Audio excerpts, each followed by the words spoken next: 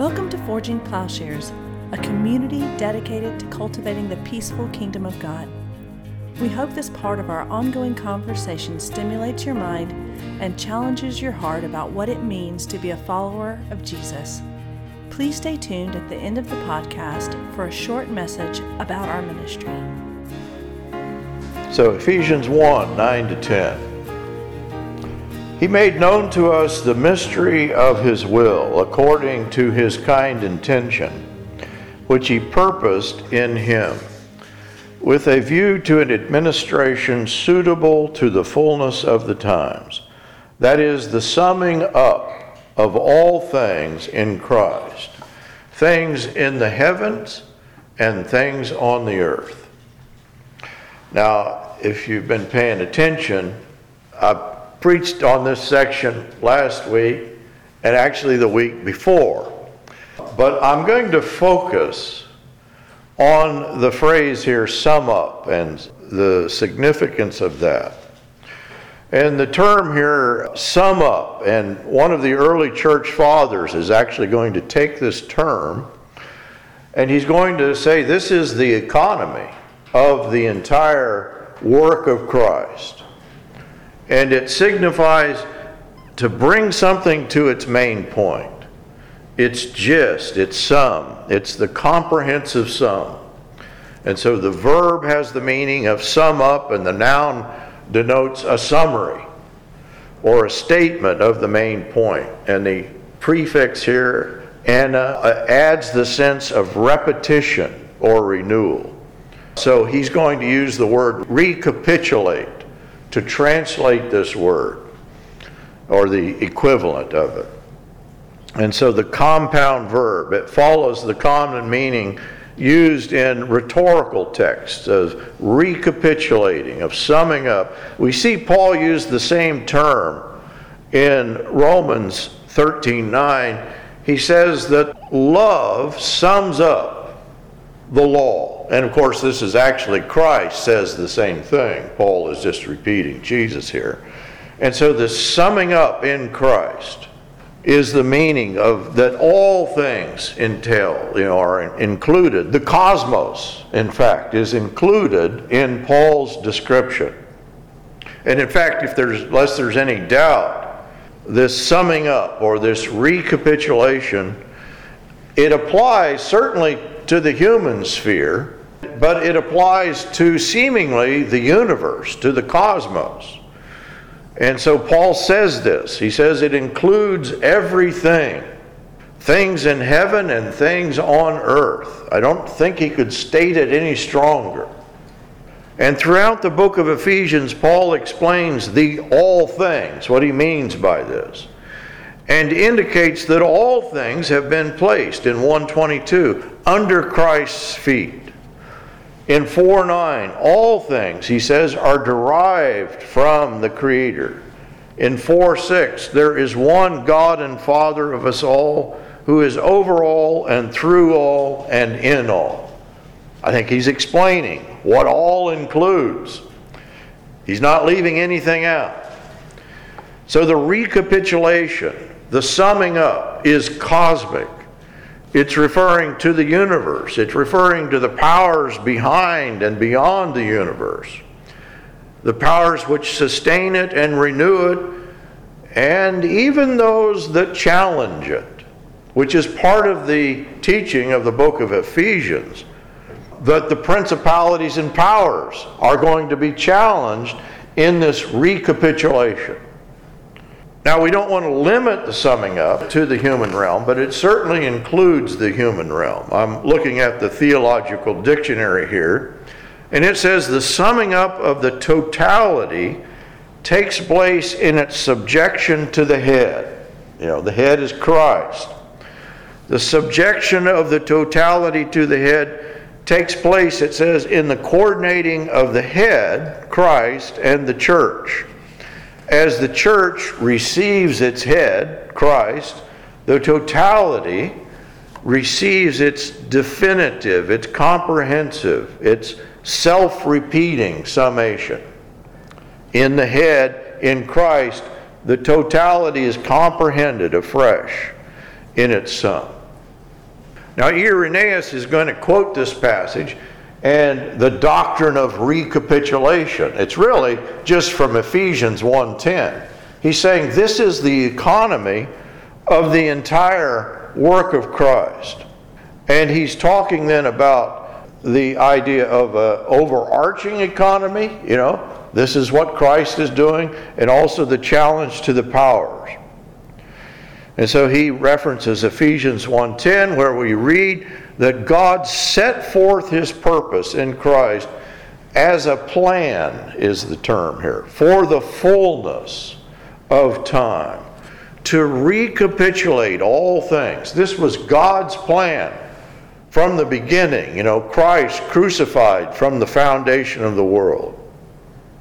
And so for Irenaeus, I think Irenaeus is saying, this is Paul's doctrine of the atonement. This is Paul's doctrine of the economy of the work of Christ, to encapsulate.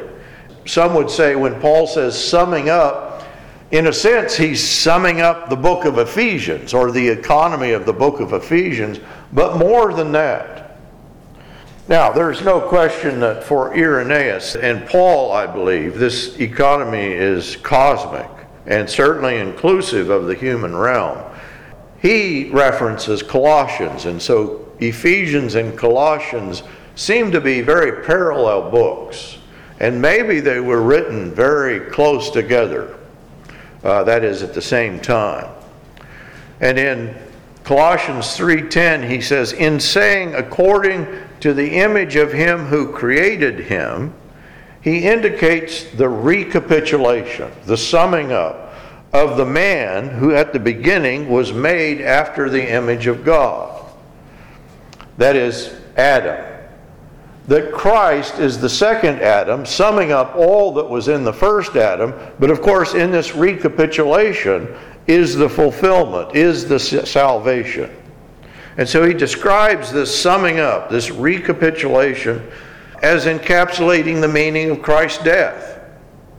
The blood of every just man, and he's just referring here to Matthew 23, which Jesus is referring to when he's describing the meaning of his death. The blood of every just man shed on the earth will be requited. From the blood of the just Abel to the blood of Zechariah, the son of Berechiah. That's the history of murder, by the way. He's going first murder, last murder of the Hebrew Scriptures.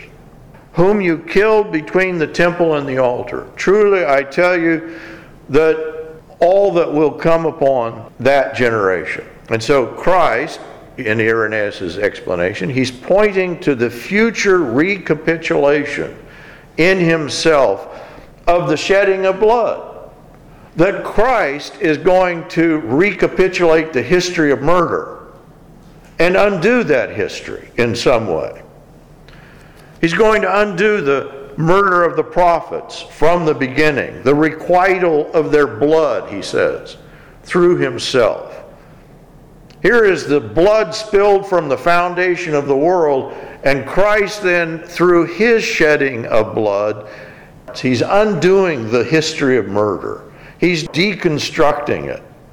He would not have demanded requital unless it was to be saved. And the Lord would not have recapitulated these things in himself if he too had not been made flesh and blood.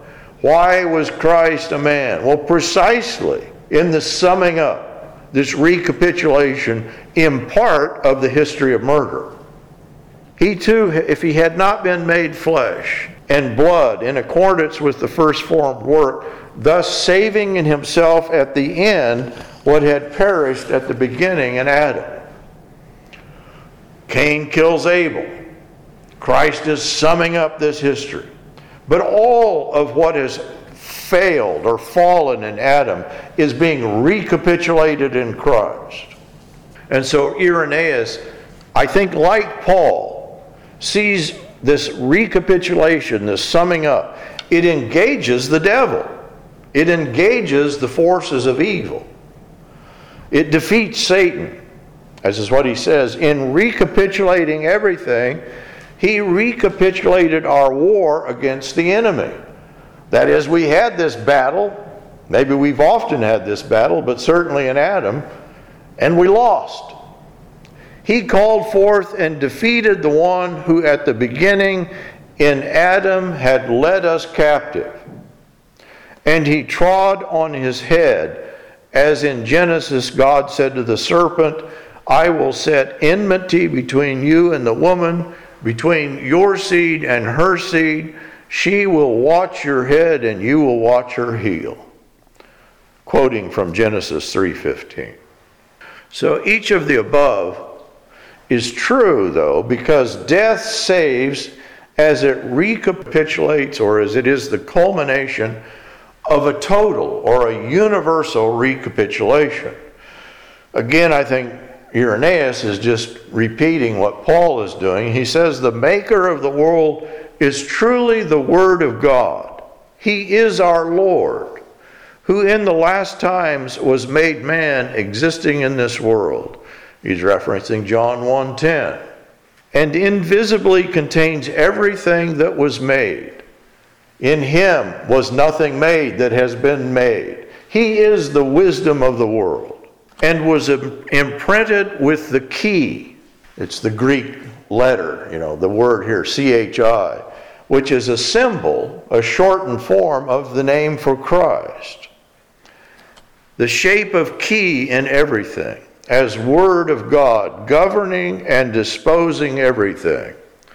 Therefore he came in visible form into his own region, John 1:11, and was made flesh, John 1:14, and was hanged from the wood, in order to sum up, recapitulate everything in himself.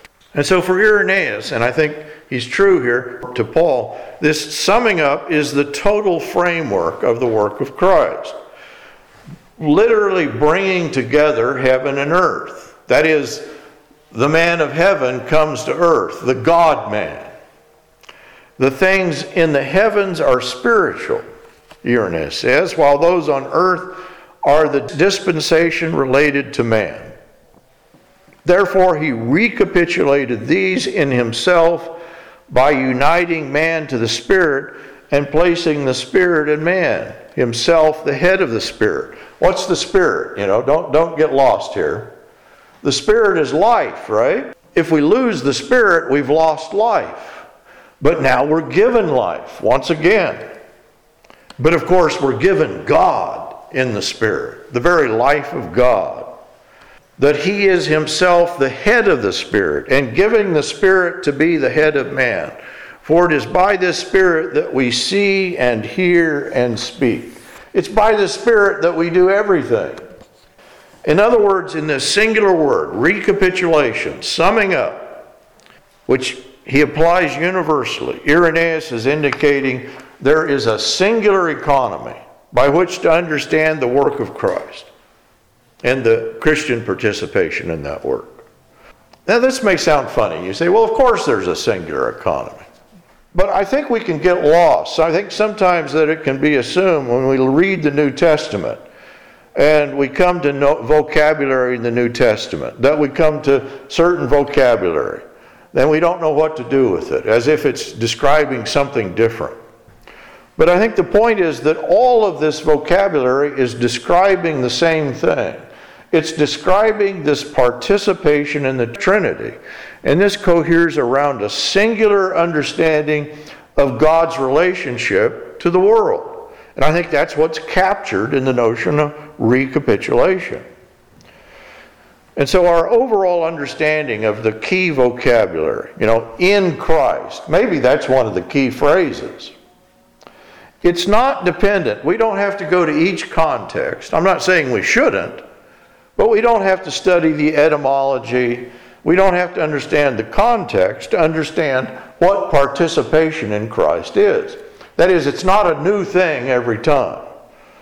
So walking in Christ, being in Christ, taking on the likeness of Christ, being adopted into the family of God, being united with Christ, being part of the body of Christ, being joined to the head, being baptized, partaking of communion, partaking of his body, We could just list dozens and dozens of words, but they're all referring to the same reality.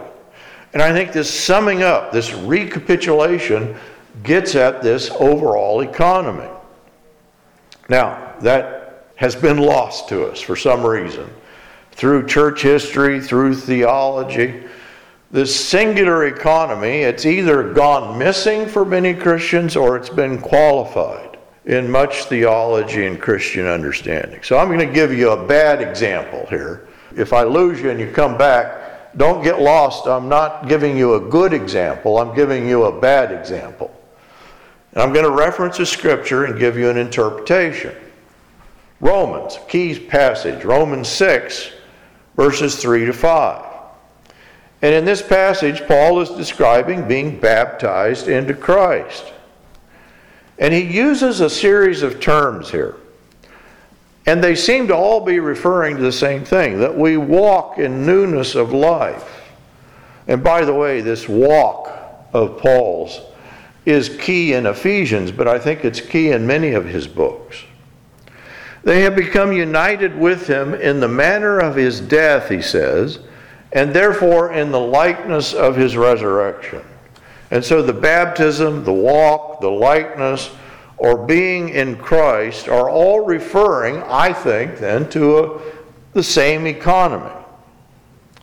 And the understanding of the nature of his likeness in 6:5 of Romans 6, it really is key. What does this word likeness mean? That we have the likeness of Christ. Is it just proximity, a kind of vague representation, or is it participation in who Christ is? And so the determining of the meaning of the word likeness, I think, is key to understanding what we mean by salvation. It's key to understanding certainly what we mean by baptism. Probably key to what we mean when we're doing communion. But just the Christian life. How is it that we are like Christ? What is the nature of this likeness? What is salvation? How does it work?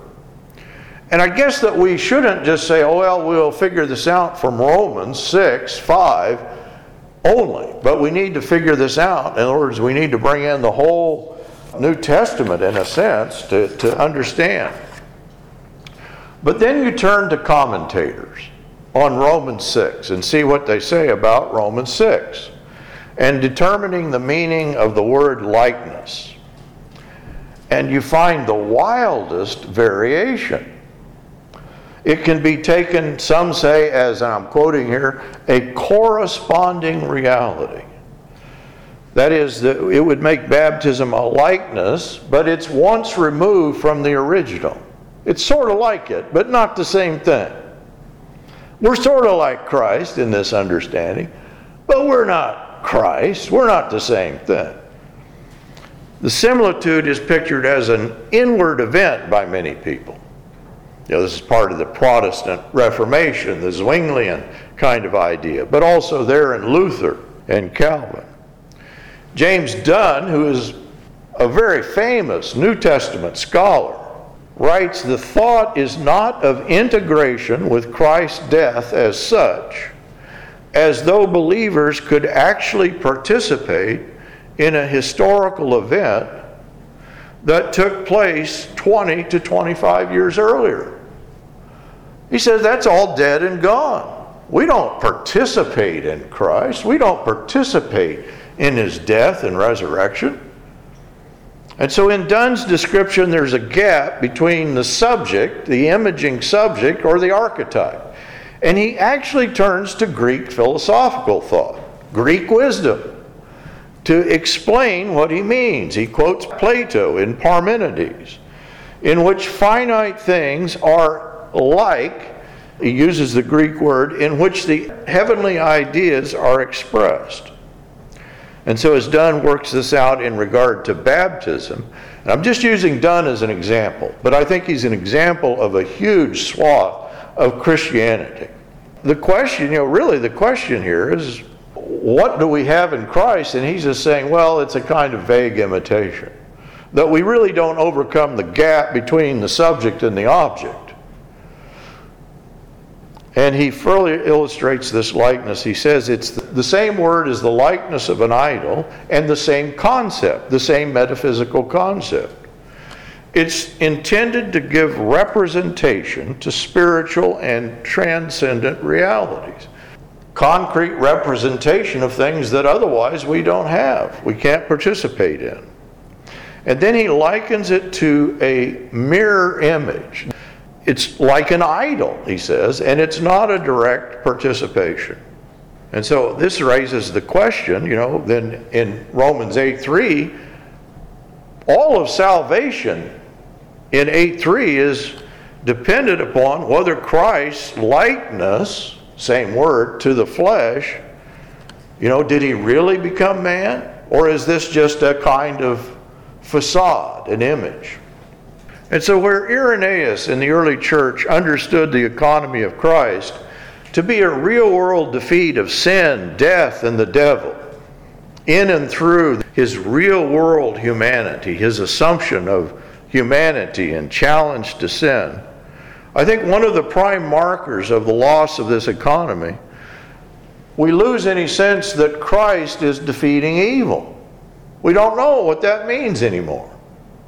And we've made of Christianity and the cross of Christ a kind of legal fiction in which we merely receive an imputed righteousness. And the question then is, what is the status not only of baptism, but of course baptism becomes question, why do that? But really any event is removed by the passage of time. Is Christ only available as a kind of historical event? If we're saying that, I don't think that's Christianity. We're not just here to study history. We're saying that we participate in who he is. I don't think he operates in some sort of legal fiction, an economy found only in the mind of God. And this then would not pertain, to the cosmos in any way, and certainly not to a real-world defeat of evil. And so what Dunn and those who follow him, I don't know how to categorize this.